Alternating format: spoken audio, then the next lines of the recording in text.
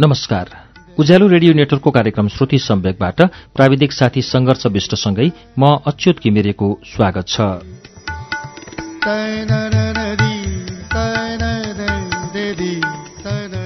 श्रुति सम्वेकको आजको श्रृङ्खलामा पनि मैले सरस्वती गेवालीको आत्मकथा लाल्टिनको उज्यालोमा लिएर आइपुगेको छु।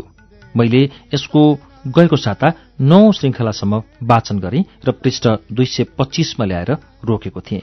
यो पुस्तक कुल 236 पृष्ठमा आएर समाप्त हुन्छ।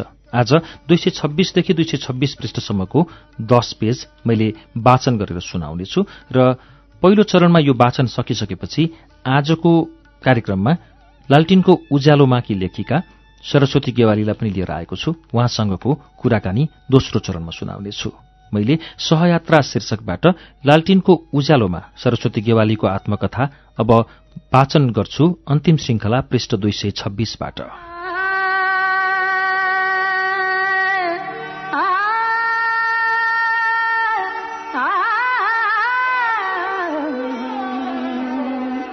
रंगी सारी गुलाबी चुनरिया रे, रंगी सारी गुलाबी चुनरिया रे, मोहे मारे नजरिया सबरिया।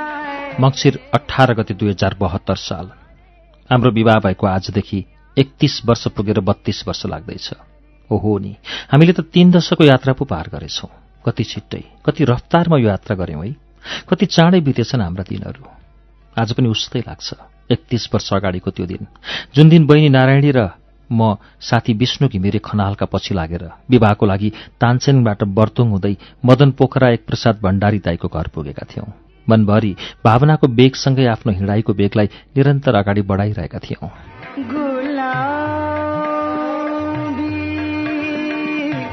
गुलाबी चुनरिया। विवाहपछिका यी 3 दशकको यात्रामा भोगेका हाम्रा भोगाईहरू के लेखेर सकिएला र? तर पनि केही अविस्मरणीय क्षणहरू, सुख दुःखका साथ सहयोग, मिलन बिछोड जस्ता कुराहरू त बिर्सन चाहेर पनि सकिँदो रहेनछ। हाम्रो दिमागको स्मृति भण्डारमा कति धेरै कुरा हटाउँदो रहेछ। उनको किताबको खात जस्तै नचाहिने जति हटाउन खोज्यो, एक एक गरी छान्यो। समयको मात्रै नाश, केही हटाउन सकिए पो सबै चाहिने, अझ कहिलेकाहीँ नभई नहुने। यस्तै होला हाम्रो स्मरण शक्तिको भण्डार कोठा पनि सबै हटाउने। हाम्रो यात्राको डुङ्गाले हामीलाई कहिले पनि भावनाको छालमा बग्न दिएन। हामीलाई सधैँ सचेत र सजग बनाएर यात्रामा साथ दियो। कहिले पनि बीचमा ढलफल गर्न दिएन। सधैँ जिम्मेवारीको बोध गरायो। अनेकौं अप्ठ्यारो मोड र उतार चढावको छालमा पनि निरन्तर अविरल यात्रा अगाडि बढाउने सुअवसर दियो। 30 वर्ष पहिले शशीले आफ्नो जीवनमा स्वागत गरेको क्षण मेरो लागि कति अन्योलग्रस्त थियो। त्यो प्रसङ्ग धेरैचोटि भनिसके, तर जति वर्ष बित्दै गयो उनले मेरा लागि लेखेको त्यो कविता मेरो स्वागतको लागि मात्र नभएर मेरो यहाँसम्मको यात्राको प्रमुख प्रेरणा स्रोत बन्यो। हरेक अप्ठ्यारा क्षणमा अथवा उनको कतै लामो यात्राको अवधिभर एक्लै हुँदा सयौं पटक होइन, अब त हजारौं पटक पनि पढेँ होला। जति समय बित्दै गयो उति समय सान्दर्भिक लाग्ने यो कविता सबैका श्रीमतीहरूलाई प्रेरणाको स्रोत बन्न सक्छ। आऊ प्रिय, मेरो जीवनमा स्वागत छ।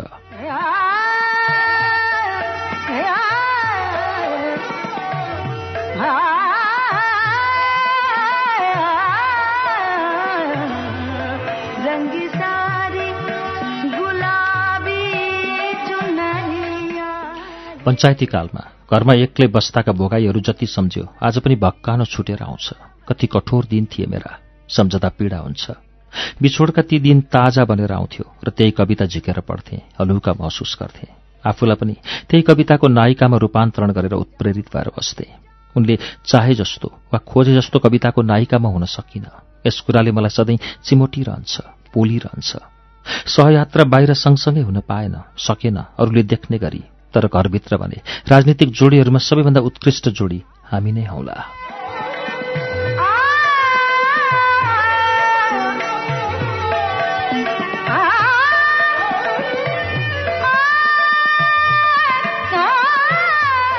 श्रीमान ठूलो मान्छे भएपछि श्रीमती पनि त्यही स्तरको हुनुपर्छ भन्ने जनमानसको बुझाइ हुँदो रहेछ। जिन्दगी फिल्म जस्तो रोचक देखिए पनि यथार्थ धेरै फरक हुनाले विवाहपूर्वको समझदारी अनुसार हामीले जिम्मेवारी बाँडफाँड गरेर अगाडि बढ्यौं। परिवारमा दुवैजना राजनीतिको लक्ष्य लिएर हिँड्न सहज हुँदो रहेनछ। मैले घर परिवार सम्हाल्दै आएँ। करिब 8 वर्षदेखि म कुनै संगठनमा छैन र पनि मेरो आफ्नो आस्था भने बाँचुन्जेल अट्टल रहनेछ, मुटुको धड्कन जस्तै। मैले संगठनमा समय दिन नसक्ने भएपछि कतै पनि बसिनँ, तर देखेकी छु कतिपय मान्छेहरू समय दिन र काम गर्न नसके पनि 2-4 वटा वा 8-10 वटासम्म ठाउँ ओगटेर बसेका हुन्छन्। काम केही गर्नु परेन, खालि म यतिवटा जिम्मेवारीमा छु भनेर मात्रै ठूलो त हुने होइन होला।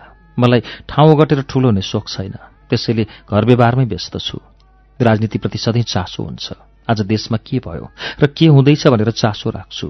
यो पार्टी यहाँसम्म आइपुग्न म जस्तै लाखौंको धेरथोर योगदान रहेकै छ होला। त्यसमा पनि मेरो पनि 1-2 थोपा पसिना पोखिएको होला। त्यसैले पनि देशको अवस्थाबारे बुझ्न मन लाग्दो रहेछ। पार्टी फुट्दा देश दुख्दा यो मन पनि जल्दो रहेछ।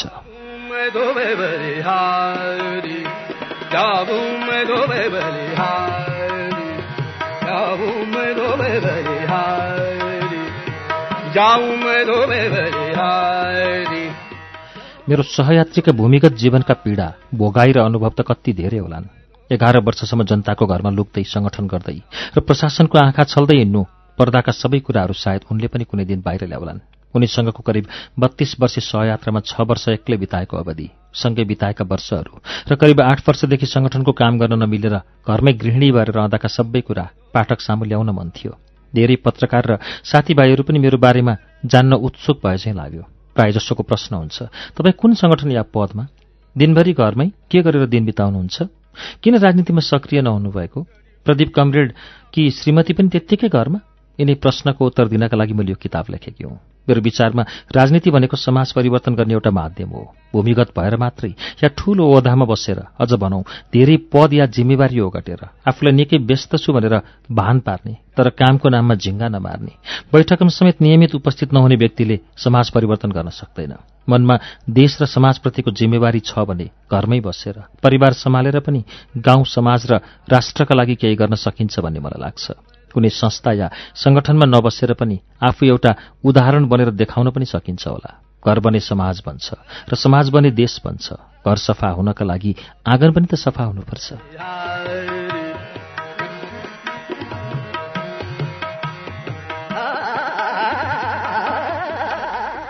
म सँगैसँगैका कतिपय साथीहरू पार्टीका विभिन्न पद र निकायमा पुगेका छन्। त्यससँग तुलना गर्दै कतिपयले मलाई प्रश्न पनि गर्छन्, त्यत्रो वर्ष राजनीति गरेर पनि सांसद बन्न नसकेपछि या केन्द्रमा पुग्न नसकेपछि के काम लाग्यो र? निरन्तरको प्रयासले माथि जान पनि सकिँदो। तर मेरो ध्यान कहिल्यै त्यस्ता कुरामा गएन। समाज परिवर्तनको आन्दोलनमा लागेको पद प्रतिष्ठा या धन आर्जन गर्न होइन। मैले राजनीतिलाई आदर्श ठाने, समाजसेवाको माध्यम ठाने, देशप्रतिको दायित्व ठानेर त्यही बाटो रोजे। राजनीतिलाई मैले कमाउने भाँडो कहिल्यै ठानिनँ।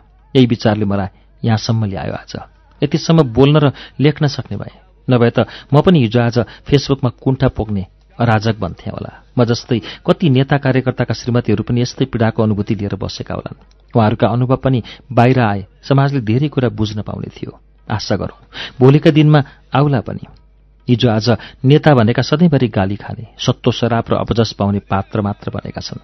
तर नयाँ पिँढीले बुझ्नुपर्छ, अघिल्लो पुस्ताले आन्दोलनमा लागेर त्याग र बलिदान गरेर प्रजातन्त्र नल्याएको भए आज हामीले गाली गर्ने स्वतन्त्रता पनि पाउने थिएनौँ।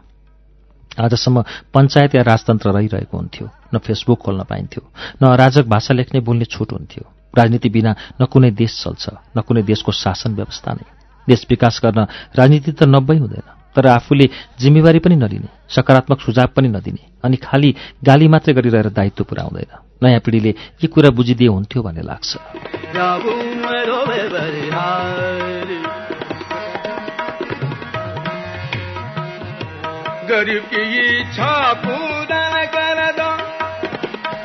राजनीति के हो भनेर मैले बुझ्न थालेको 40 वर्ष भयो। राजनीतिसँग प्रत्यक्ष जोडिएको पनि 32 वर्ष भयो। यति बेला अधिकारका नाममा अलि बढी मात्रामा अराजकता बढेको देखिरहेको छु। तीजकै कुरा गरौँ न, आफ्नो परतन्त्रताको पछाडि पर्नुको दोष पुरुषलाई मात्रै दिने, बच्चा जन्माउन लोग्ने चाहिँदैन, लोग्ने मान्छे भए पुग्छ भन्ने, लोग्ने मान्छे जाँड खाएर मातिन्छ भने आफूले पनि त्यस्तै गर्न पाउनुपर्छ भनेर समानताको व्याख्या गर्ने। मलाई लाग्छ यस्ता कुरा स्वतन्त्रताको नाममा ल्याइएको विकृति मात्रै हो।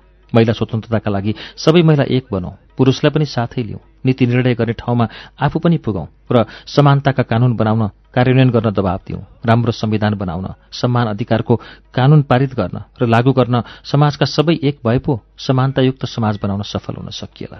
मैले सेवाको नाममा कुनै संस्था खोलेर पैसाको व्यापार गर्न रुचाइन। उनी मन्त्री भएपछि धेरै सङ्घ संस्थाले तपाईँ हाम्रो संस्थामा बसिदिनु पर्यो भन्ने अफर गरेका थिए। मैले इन्कार गरेँ। मैले यस्तो खेती गर्न मन पराइन। सकिन्छ र गर्न मिल्छ भने देशको सेवा गर्न सबैभन्दा प्रभावकारी माध्यम राजनीति नै हो। यसलाई नाफाघाटाको विषय होइन, सेवाको विषय बनाउनुपर्छ। राजनीतिक चेतनाकै कारण मैले समाजलाई बुझ्ने मौका पाएँ। थोरै भए पनि समाज परिवर्तनको लागि योगदान दिन पाएँ। राज्यबाट कुनै फाइदा लुटी भन्ने आरोप खेप्नु परेन। थुप्रैले प्रेरणाको स्रोत माने। मलाई यसैमा गर्व छ। आन्दोलनमा लाग्दा मैले आदर्शमा ठेस लाग्ने काम गरिन। मलाई यसैमा खुसी छ।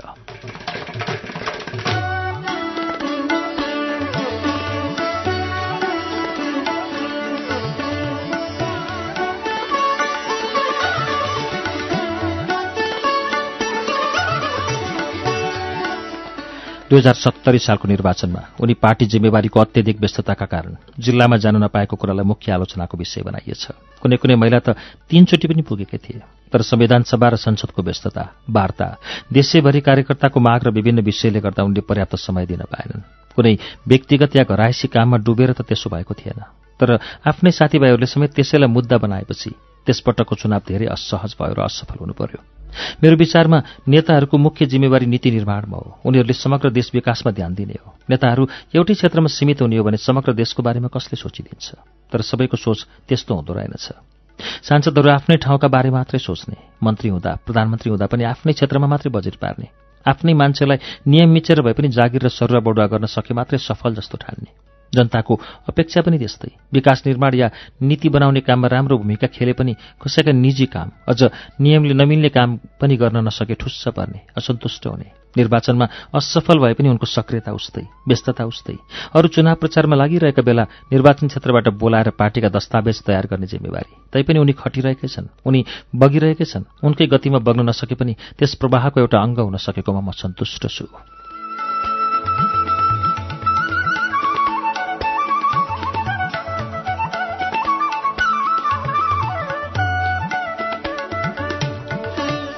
भन्नेहरूले भन्छन् छोरीको कारण मेरो राजनीतिक र पेशागत यात्रामा असर पुग्यो। एक दृष्टिले हेर्दा यो सत्य पनि होला, किनभने बौद्धिक अपाङ्गता भएका बच्चा हुर्काउन कति कठिन छ त्यो भोग्नेलाई मात्रै थाहा हुन्छ।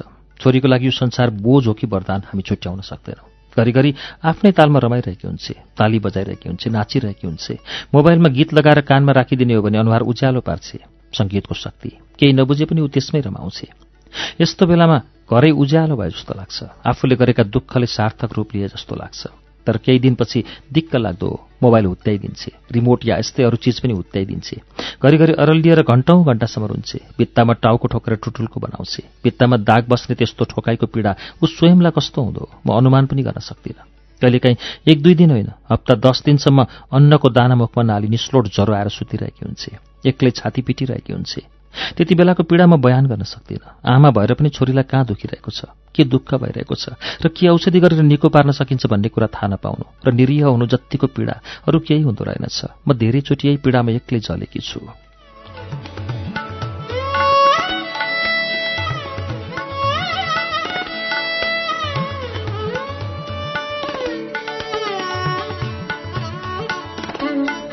म धेरै पढेकी मान्छे होइन, दर्शन र विज्ञानको गहिरो ज्ञान छैन। तर मलाई थाहा छ मेरो छोरीको यस्तो अवस्था दैवी कारणले भएको होइन। ढुङ्गाको देवतालाई पुजेर, कुनै ज्योतिषलाई हात हेराएर या कुनै व्रत बसेर उसलाई निको हुँदैन। विज्ञानले खोज्न नसकेको समाधान यस्ता उपायबाट हुन्छ भन्ने मलाई लाग्दैन।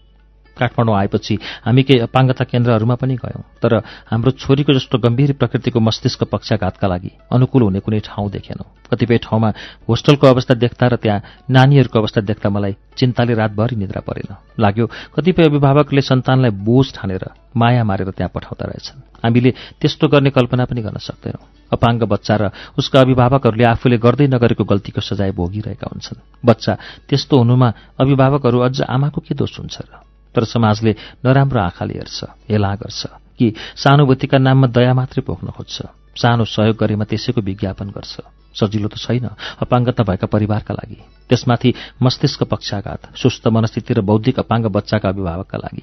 त्यस्तो अवस्थामा तपाईँले कि नानी छाड्नुपर्ने हुन्छ कि जागिर या कमाउने माध्यम। एउटा अपाङ्ग नानीका कारण सिङ्गो परिवार झनै गरिब बन्दै गरेको हुन्छ। यस्ता परिवारको पीडा राज्यले पनि राम्ररी बुझेको या यस्तो समस्यालाई समाधान गर्न खासै केही गरे जस्तो लाग्दैन।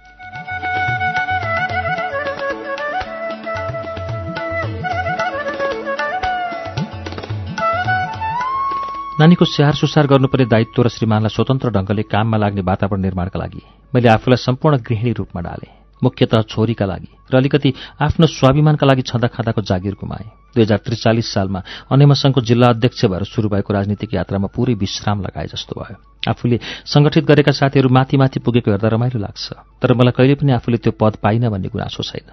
अचेल विगतमा राजनीतिमा आफूले गरेको त्याग र बलिदानको खुबै प्रचार प्रसार गर्ने र त्यसलाई बजाएर खाने चलन निकै बढेको छ। बहुदल आएपछि पार्टी सम्पर्कमा आएका मान्छेले आफूले भूमिगत अवस्थामा खुब दुःख गरेको गफ दिन्छन्। कतिले आन्दोलनका 1-2 लाठी खाँदा बगेको रगतको विज्ञापन गर्छन् र त्यससँग पद प्रतिष्ठा साट्न खोज्छन्। आफ्नो इतिहासलाई कम्तीमा 10 वर्ष बढाउन खोज्छन्। नेताहरू पनि त्यस्तैलाई विश्वास गर्छन्, त्यस्तैलाई प्रोत्साहन दिन्छन्। म त एउटा गृहिणी यी सबै हेरेर एक्लै खिसिक्क हाँस्छु।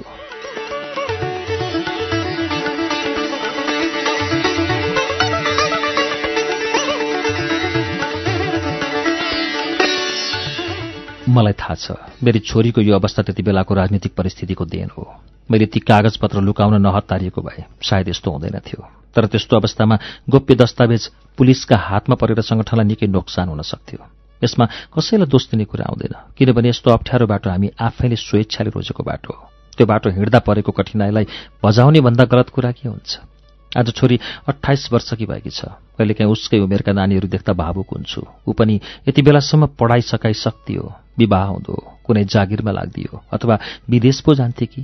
त्यति बेला पनि बिछोड हुन गाह्रो हुन्थ्यो होला। तर जे जस्ती भए पनि ऊ हामीसँगै छे भन्ने कुराले चित्त बुझाउँछु। छोराहरू कलेज गएको बेला र उनी नभएको बेला उसले नै घरलाई जीवन्त बनाएकी हुन्छे। बुबा आएको थाहा पाएपछि ऊ पनि निकै रमाउँछे।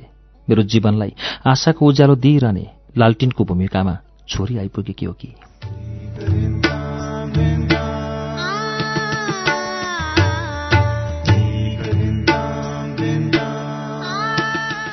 श्रुति सम्वेकमा गएको 9 सातादेखि निरन्तर तपाईलाई वाचन गरेर सुनाउँदै आएको सरस्वती गेवालीको आत्मकथा लालटिनको उज्यालोमा मैले यहाँनिर ल्याएर अब पूरा गरेको छु। 236 पृष्ठको यो वाचन पूरा गरिसके। केही बेरमा म सरस्वती गेवाली लालटिनको उज्यालोमाकी लेखिकालाई लिएर आउनेछु। उज्यालो सुन्दै गर्नुहोला।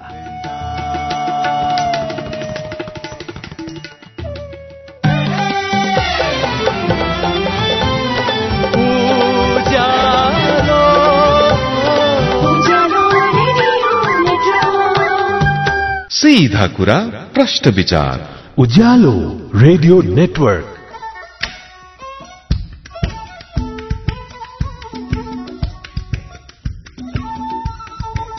कार्यक्रम श्रुति सम्वेकमा तपाईलाई फेरि स्वागत छ। श्रुति सम्वेक तपाईँ उज्यालो रेडियो नेटवर्क काठमाडौँमा 90 मेगाहर्जसँगै देशभरिका विभिन्न एफएम स्टेशनबाट एकैसाथ सुनिरहनु भएको छ। श्रुति सम्वेकमा हामी सरस्वती गेवालीको आत्मकथा लालटिनको उज्यालोमाको वाचन सुनिरहेका थियौं र यसको वाचन मैले योभन्दा अघि पूरा गरेँ। म यो पुस्तकको पछिल्लो पातोमा लेखिएको एउटा अंश वाचन गरेर सुनाउँछु।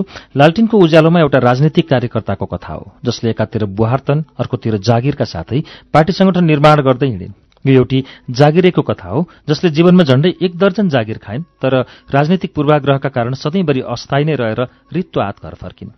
यो एउटी श्रीमतीको कथा हो, जसले श्रीमानको प्रगति, सफलता र खुशीका लागि आफ्नो जागिर, राजनीतिक जीवन र आफ्ना आकांक्षाहरू बिर्सिदिन्।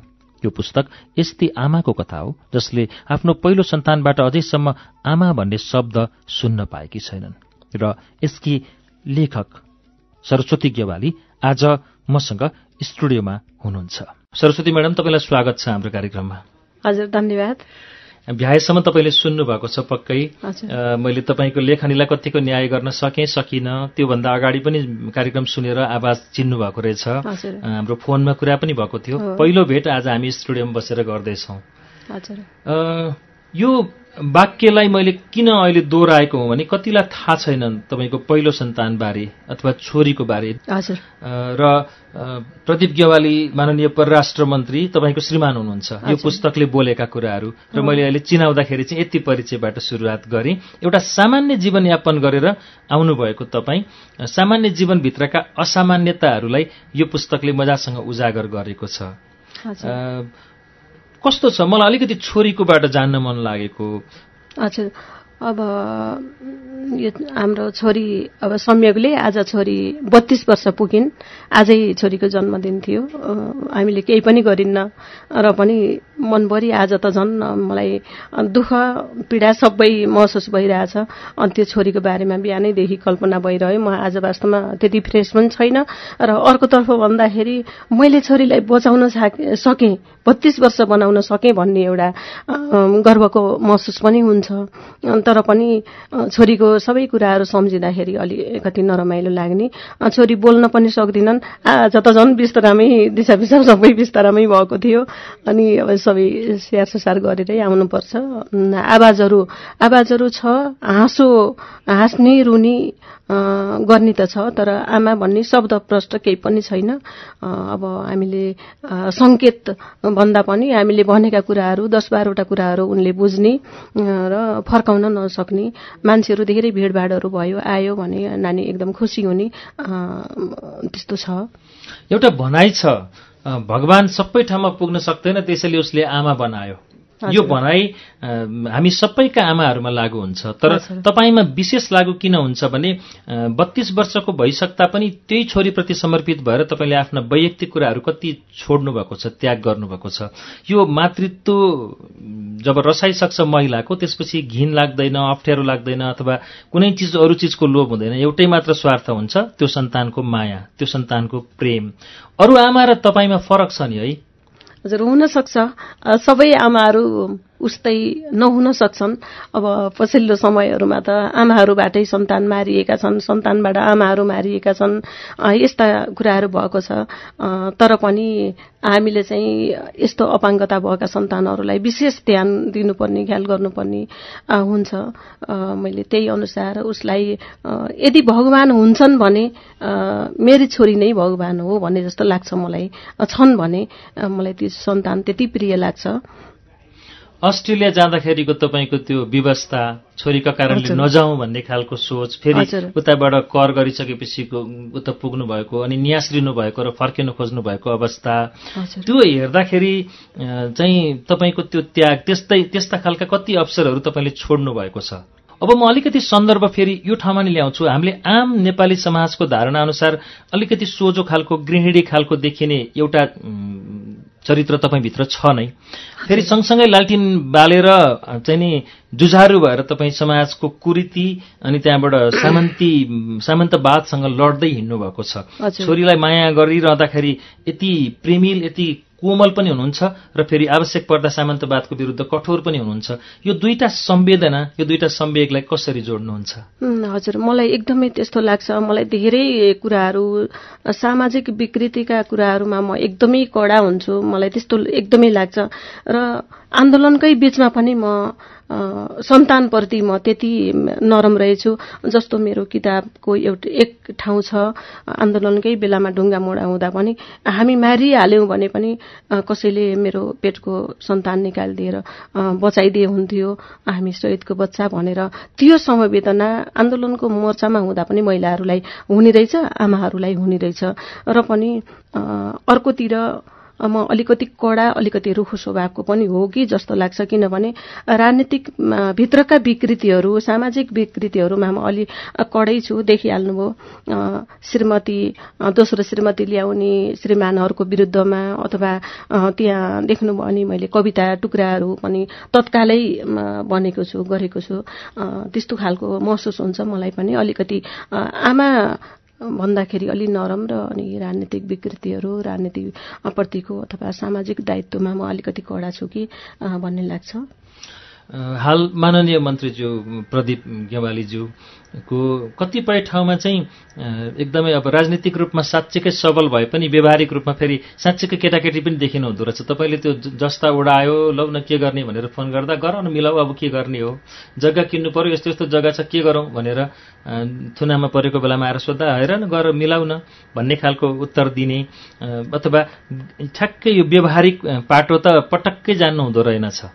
होइन, त्यस्तो होइन। हाम्रो विवाह हुँदाखेरि हामी दुवै 22 वर्षको थियौँ र उहाँले विवाह गरिसकेपछि अब मेरो दायित्व के भन्ने भन्दा पनि उहाँ पार्टीतिरै लागेको मान्छे। जसरी हाम्रो पहिलो विवाह भइसकेपछि पनि पहिलो पटक उहाँले ल म जान्छु है भनेर ढोका बाहिरैबाट यसो बाई गरेर जान्नुभयो। त्यो एउटा प्रसङ्ग हामी उमेरको हिसाबले होला त्यति बेला। र त्यसपछि त मैले जुन त्यो उडाउने घर किन्दाखेरि पनि बाध्यता उहाँलाई फोन गर्न मिल्ने अवस्था थिएन, देखिनु मिल्ने अवस्था थिएन र फेरि उहाँले त्यस्तो अप्ठ्यारो बेलामा कसरी गर्न सक्नुहुन्थ्यो र भन्ने कुरा पनि हो।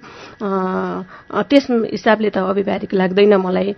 समय मिलेसम्म पारिवारिक हिसाबले पनि अब हामीले त्यो समय दिएन भनेर माग पनि गर्दैनौँ, हामी बुझेका छौँ, अब बाबुहरू पनि बुझ्छन्। त्यस्तो अव्यवहारिक त होइन। पहिला चाहिँ मलाई त्यस्तो लाग्थ्यो कि अब विवाह गर्ने बित्तिकै अब म कता के गर्ने भन्ने कुरा त्यो बिचको 6-7 महिना घरमा नजाँदासम्मको अन्यलता अलिकति थियो। त्यो कुरो त अहिले पनि उहाँलाई महसुस हुन्छ। यो लालटिनको उज्यालोमा तपाईँले लेखिसक्नलाई हामीले पुस्तक पढ्दाखेरि 266 पृष्ठमा आएर भूमिका समेत सबै थरी सकिन्छ। तपाईँलाई लेखिसक्न चाहिँ कति समय लाग्यो? मैले 14-15वटा शीर्षक त मैले 64 सालमा लेखेको। जब उहाँ चुनावमा उता जानुभयो, गुल्मी जानुभयो, म जीवनसाथीको हैसियतले मैले उनलाई कहिले पनि सहयोग गर्न पाइनँ। मैले त्यही नै भन्छु, उनलाई नै भनेर धेरै ठाउँमा। अनि उनलाई मैले कहिले म अर्धाङ्गिनी भएर पनि मैले उनलाई कहिले पनि चुनावमा एउटा भोट देऊ भनेर जाने अवस्था पनि रहेन। त्यसले गर्दाखेरि मलाई छटपटी हुन्थ्यो। अनि त्यति बेलै मैले लेखेकी थिएँ 14-15वटा शीर्षक। र पछि त्यसको मैले झोलामा गुटोमुटो पारेर लुकाइसकेँ, धेरैसम्म लुकाएँ 64 भन्नु न, 64 देखि 74मा किताब निक्ल्यो। 10 वर्ष मैले लुकाएर राखेँ। अनि जब 74तिर पनि फेरि अर्को चुनाव भयो, मलाई अलिकति त्यति बेला पनि पीडा भयो र त्यति बेला पनि मैले लेखेँ। र आमाको शीर्षक चाहिँ मैले उनलाई देखाएँ। देखाइसकेपछि यतिको लेख्ने मान्छेले त लेखे हुन्थ्यो भन्ने खालको कुरा भइसकेपछि मेरो कुराहरू बाहिर ल्याउनुपर्छ भनेर मैले लेखेँ। कसरी सोच आयो यो लेख्ने भन्ने चाहिँ? ठ्याक्कै अब म लेख्नुपर्छ जस्तो कुन दिन लाग्यो? मैले तपाईँहरू जस्तै धेरै पत्रकारहरूलाई एकदम धेरै सम्झिन चाहन्छु र आभार व्यक्त गर्न चाहन्छु श्रुति सम्मेक मार्फत। अनि उहाँहरूले मलाई धेरै प्रश्नहरू नसोधेको भए, नजगजगाएको भए, तपाईँ प्रदीप सरको श्रीमती भएर पनि निष्क्रिय भनेर नभनेको भएदेखि आउँथेन, यो किताब आउँथेन। र म निष्क्रिय थिइनँ भन्ने हिसाबले पनि नयाँ पुस्ताले हिजो हामीले बौद्धल ल्याउनको लागि, यो अहिलेको वाक स्वतन्त्रता ल्याउनको लागि कति सङ्घर्ष गर्नु परेको थियो। नयाँ पुस्ताहरू, अहिलेको पत्रकार भाइहरू सबै हाम्रै छोराहरू ओ लेभलकोले सबैले थाहा पाउनुपर्छ भनेर पनि मैले यो किताब ल्याउने जमर्को गरेँ। पत्रकारिताकै विकृति पनि लेख्नु भएको छ नि, छिमेकीको घरको फोटो खिचेर प्रदीप गेवालीको 5 तलाको घर भनेर समाचार छापिदिएपछि तपाईँलाई परेको समस्या हो। एकदमै स्पष्टै ती पत्रकार अहिले पनि छन्। अनि त्यसपछि अब अझै राम्रो ठाउँमा पनि प्रमोसन भयो क्यारे, सायद मेरै श्रीमान मार्फत होला। अनि मलाई अचम्म लाग्यो, 3 महिनासम्म चाहिँ छिमेकमै बसेँ, छिमेकीकै घरमा बसेँ। अनि र पनि मेरो घरमा उनी छिरेको पनि होइन, तर मेरो घरको गेट र अनि छिमेकीको घर छापिदिएपछि धेरैचोटि पश्चिमतिरका मान्छेहरू धेरै आएर छिमेकीको घरमा घन्टी बजाइदिए। हामीलाई एकदमै असजिलो महसुस भयो। त्यही भएर पत्रकारिताले मान्छेको आयतलाई एकैचोटि सगरमाथाको टुप्पोमा पुर्याउने र ड्याममा त्यहाँबाट खसाल्ने काम गर्छ। र सत्य तथ्य के हो बुझेर लेखिदिए राम्रो हुन्थ्यो। र मलाई तपाईँहरूले जसरी देख्नु भएको छ, तपाईँहरू मेरो घरमा आएर मेरो दैनिकी देखेर लेखिदिनु भयो भने यथार्थ कुरा बाहिर आउने थियो, सत्य तथ्य लेखियोस् भन्ने हिसाबले पनि मैले पत्रकारहरूलाई सम्झेर लेखेको हो, अन्यथा नलिनुहोला। मैले तपाईँको यो पुस्तकको लोकप्रियता हेर्ने हो भने एकदमै यतिको आत्मकथा एउटा सामान्य गृहिणी महिला हामीले हेर्दाखेरि 2074 सालमा छापिँदा 1500, त्यसपछि 74 सालमै 1000, फेरि 1000 अनि फेरि 2500 र 300 हार्ड कपी गरेर 6300 पुस्तक त बिक्री भएर अब लगभग सकिन आँटेको र अर्को संस्करण आउँदै भन्ने मैले जानकारी यही महिनामा आउँदैछ। यो जानकारी मैले पाएको छु भनेपछि पुस्तक लोकप्रिय छ भन्नलाई हिचकिचाउनै पर्दैन। लोकप्रिय फेरि आत्मकथा तब हुन्छ जब मान्छेले आफूलाई उतारेर शुद्ध र सत्य कुरा लेख्छ अनि मात्रै लोकप्रिय हुन्छ भनिन्छ। तपाईले कति ठाउँमा जस्तो बुटवलमा प्रतिज्ञावालीमाथि आक्रमण गरेका कुरा आफ्नै पार्टीका मान्छेहरूको नाम चाहिँ नराखिकन मज्जासँग खोलिदिनु भएको छ। त्यही घरको फोटो खिचेर तपाईहरूलाई चाहिँ नि उल्टो बनाउने पत्रकारको नाम नराखिकन मज्जैसँग खोलिदिनु भएको छ। अब तिनीहरूले अहिले तपाईँसँग फेस गर्दा कसरी गर्छन्? अब एउटा समीक्षामा एकजना सरले भन्नुभएको थियो अनि त्यति बेलै मैले थाहा पाएँ कि उहाँले त्यो आक्रमणमा पनि उहाँहरूले सूचनाहरू दिने एकदम भनौँ न अब एकजना पत्रकारले त त्यो वास्तविकता थाहा पाइसकेपछि 3 महिनापछि त्यो पत्रकारिता जागिरबाटै राजीनामा दिनुभएछ। अर्को त्यो समीक्षा गर्ने जो मैले उहाँ एकजना सरलाई भनेको थिएँ जो त्यो आक्रमणमा पनि अलिकति नैतिकता चाहिँ रहेछ। हजुर एकदम सरले बोल्नु जागिर छोड्नु भएछ एकदमै त्यति बेला मञ्चबाटै सरी चिन्दिनँ मैले यतिकै तपाईलाई सोधिरहेको छु अनि अमुक पात्र सम्झेर सरी दिदी भन्नुभयो अनि मैले पनि संयोग अनि मेरो मात्रै मतिरको मान्छेहरूले मात्रै गरे मेरो समर्थक शुभचिन्तकले मेरो किताबको समीक्षा गरे भने राम्रो आउँदैन। मलाई फुर्किआए अथवा राम्रो भनिदिए भने म नराम्रो भएको ठाउँमा पनि म चुक्न सक्छु। त्यसकारणले अरू भनौँ न आफ्नो विपक्षीतिरको अथवा अर्को पार्टीको मान्छेहरूले समीक्षा गरिदिनु भयो भने त्यहाँ आलोचना गरिदिनु भयो भने मलाई अगाडि बढ्ने हौसला मिल्छ। त्यसकारण मैले नाम तोकेरै त्यहाँ फलानालाई दिनु होला है भनेको थिएँ। अनि उहाँ मञ्चमा बोल्दै भन्नुभयो र मलाई पहिलोचोटि अचम्म लाग्यो यस्तो भएको रहेछ भन्ने लाग्यो र मलाई लाग्छ मैले यथार्थ नलेखेको भए त उहाँहरूलाई पनि बढाइ चढाइ गरिछ अथवा यो भन्ने हुन्छ नि। आत्मकथामा जहाँ जहाँ मेरा प्रसङ्गहरू छन् त्यहाँ म प्रत्यक्षदर्शीहरूसँग जोडिएको छु। त्यसले गर्दाखेरि मैले जे जस्तो छ त्यस्तै मेरो आफ्नै शब्दमा मेरो आफ्नै भाषामा लेखेको हुँदाखेरि किताब अलिकति लोकप्रिय भयो कि भन्ने लाग्छ। पक्कै पनि त्यही। म त अझै यो पुस्तक पढिसकेपछि तपाईँको त्यो जुन ट्रान्सपेरेन्सी पारदर्शिता देखेर म छक्क परेको छु। यति पारदर्शी मैले कुनै दिन स्ट्याटस मेरो आफ्नै फेसबुकमा पनि लेखेँ। तपाईँको पुस्तक रेडियोमा पढेर फर्किसके पछाडि मेरो दिमागमा उब्जेको प्रश्न हरेक नेताले यति पारदर्शी भएर आफ्नो सम्पत्ति विवरण पुस्तकाकार रूपमा प्रकाशित गरिदिने हो भने हाम्रो प्रजातन्त्र कति राम्रो हुन्थ्यो होला जस्तो मलाई लागेको कुरा यही आशयको कुनै स्ट्याटस पनि लेखेको थिएँ। तपाईँले यति पारदर्शिता प्रकट गरिसक्दा त्यो तपाईँलाई गहना देखाइन अथवा यस्तो खालको चिजमा रहर गरिन भन्ने तपाईँका समकक्षीहरू छेउछाउका मान्छेहरूले यो पुस्तक पढ्यो होला नि त्यसपछिको प्रतिक्रिया पनि छ? त्यस्तो त पहिला धेरै जटिल स्थितिबाट आइयो। धेरै मान्छेहरूले अब हेप्ने जुन प्रवृत्तिहरू हुन्छ नि नलाए बापतको हेप्ने अनि आफ्नै आफन्तहरूबाट पनि गहना लाइन यो लाइन त्यो लाइन त्यस्तो खालको हुन्छ नि। तर जब हाम्रो सबै कुराहरू वास्तविकताहरू थाहा हुँदै गयो मान्छेहरूलाई त्यो छैन अब त मैले नलाए पनि नभएर लाइन भन्दैनन्। छैन भने पो मान्छेले हेप्ने हो र छ भन्ने थाहा पायो भने त मान्छेले हेप्ने कुरा पनि हुँदैन। र फेरि हामीलाई के लाग्यो भने पारदर्शिताको कुरा गर्नुभयो एकदमै हिजोको एउटा आदर्श बोकेर आएको हामी त्यसैले हामी सार्वजनिक व्यक्तित्वसँग जोडिएको मेरो सम्बन्ध त्यसले गर्दाखेरि पनि यारू जस्तै धेरै पत्रकारहरू धेरै अब जनमानसहरूको बीचमा चाहिँ हामी सार्वजनिक भइसकेका छौँ। हाम्रो के छ के छैन सबै थाहा हुन्छ।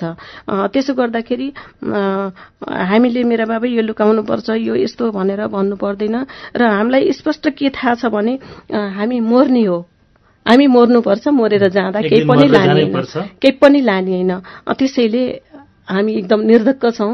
हामी मर्दा केही लाँदैनौँ त्यसैले लुकाउनु पनि पर्दैन।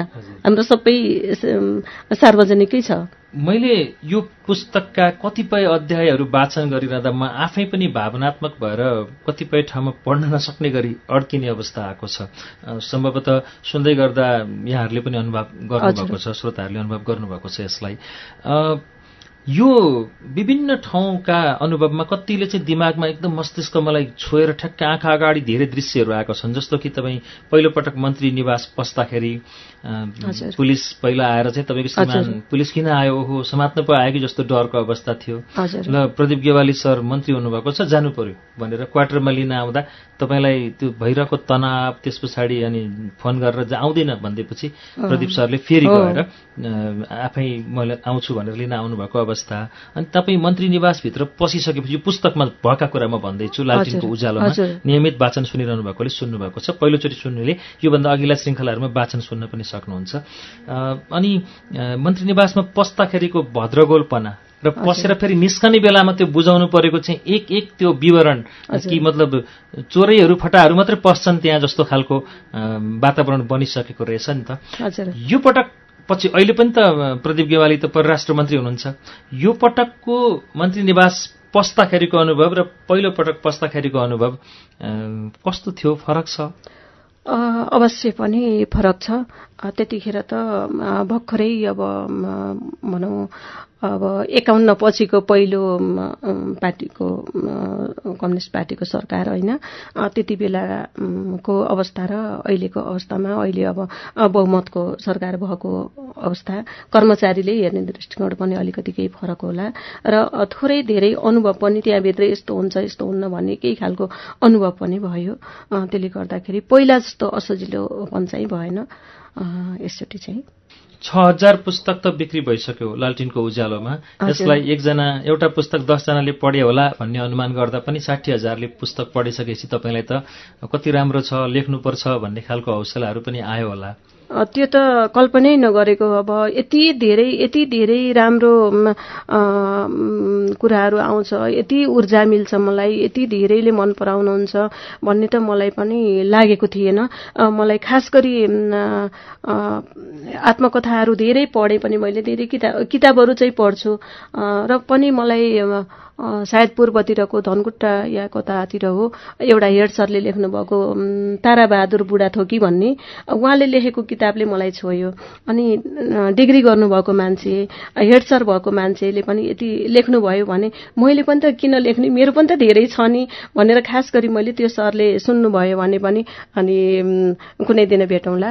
अनि मैले त्यो सरको किताब देखिसकेपछि मैले पनि लेख्नुपर्छ है भन्ने हिसाबले लेखेँ र मैले जस्ताको तस्तै मेरै आफ्नै शब्दमा कतिपय कमी कमजोरीहरू होलान्, रसो दीर्घ बिग्रेको होला, वास्तवमा मेरो पढाइ अलिकति अप्ठ्यारो गरी पढेको भएर म त्यत्रो ज्ञान भएर जान्ने भएर लेखेको भन्दा पनि मेरो भावनाहरू व्यक्त गरेको मैले अप्ठ्याराहरू मैले लेखेँ भने अरूको पनि आओस् न, महिलाहरू लाखौँ महिलाहरू यो आन्दोलनमा सरिक हुनुहुन्थ्यो उहाँहरूको पनि भावनाहरू आओस् भन्ने चाहेर मात्रै लेखेको हो र पनि धेरैले मन पराइदिनु भयो। र लेख्दाखेरि मलाई लाग्यो नढाँटेर कहीँ कतै छलछाम नगरेर नढाँटेर बढाइ चढाइ नगर्ने हो भने त सबैलाई मनपर्ने रहेछ नि, मलाई त्यो लाग्यो। हजुर, हामी अब अन्त्यमा म तपाईँलाई यो पुस्तक लालटिनको उज्यालोमा कि लेखक सरस्वती गेवालीलाई यतिको भागहरूमा सुनिसकेपछि कुनै श्रोताले, कुनै शुभचिन्तकले अथवा कुनै आलोचकले तपाईँलाई सम्पर्क गर्न अथवा सुझाव दिन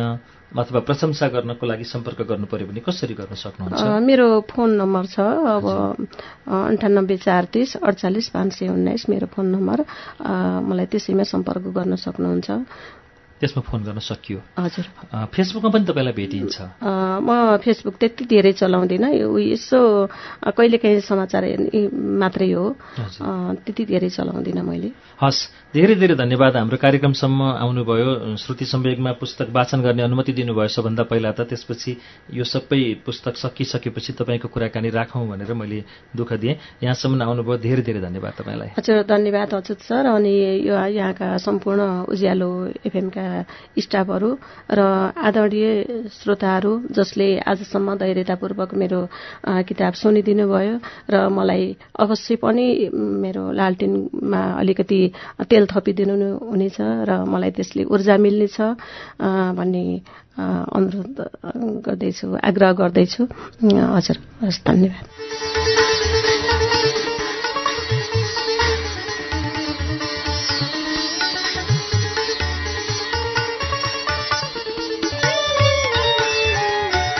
हवस् त, आत्मकथा लालटिनको उज्यालोमाकी लेखक सरस्वती गेवालीसँगको यो कुराकानी र यिनै 236 पृष्ठ लामो यो पुस्तकको 10 श्रृङ्खलासम्मको वाचनसँगै आजको 10औं तथा अन्तिम श्रृङ्खला अब यहीँ पूरा हुन्छ। श्रुति सम्वेकमा अर्को सातादेखि अर्को कुनै गद्दी लिएर आउनेछु। लालटिनको उज्यालोमाको वाचन तपाईँलाई कस्तो लाग्यो? bulbulsahitya@gmail.com मा मलाई प्रतिक्रिया दिन सक्नुहुन्छ। अर्को दिनसम्मका लागि प्राविधिक साथी संघर्ष विष्ट र म प्रस्तोता अच्युत घिमिरे बिदा हुन्छौं। नमस्कार, शुभरात्रि।